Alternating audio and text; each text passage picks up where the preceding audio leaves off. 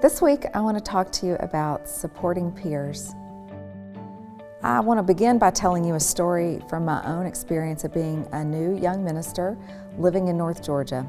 It took a couple of years for me to get a call to a church, and then when I got there, I was pretty much the only young Baptist minister around, and there certainly weren't any other women within an hour's drive of me who were also in my denominational tradition.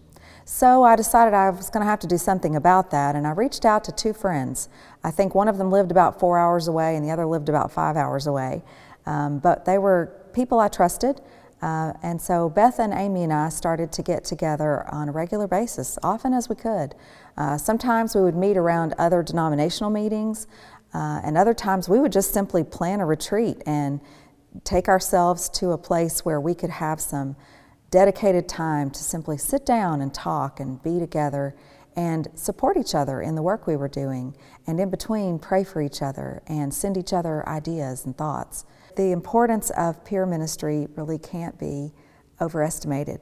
And it's not simply my idea that peer ministry is good. There are studies that show that it's essential for thriving, and those who have peers that they meet with regularly actually are happier and are able to be adaptive in their situations much more than those who are isolated in ministry.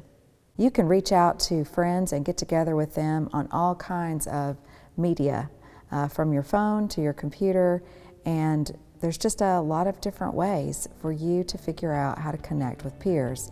In fact, our resource for today is not a book, but instead is your friends.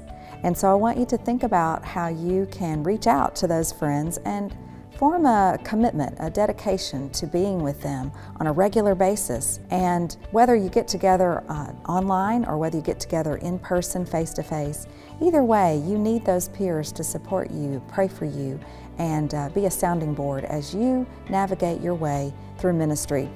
The question that I want to leave you with today is, who are the peers that you want to reach out to, and how can they become part of a supportive network for you?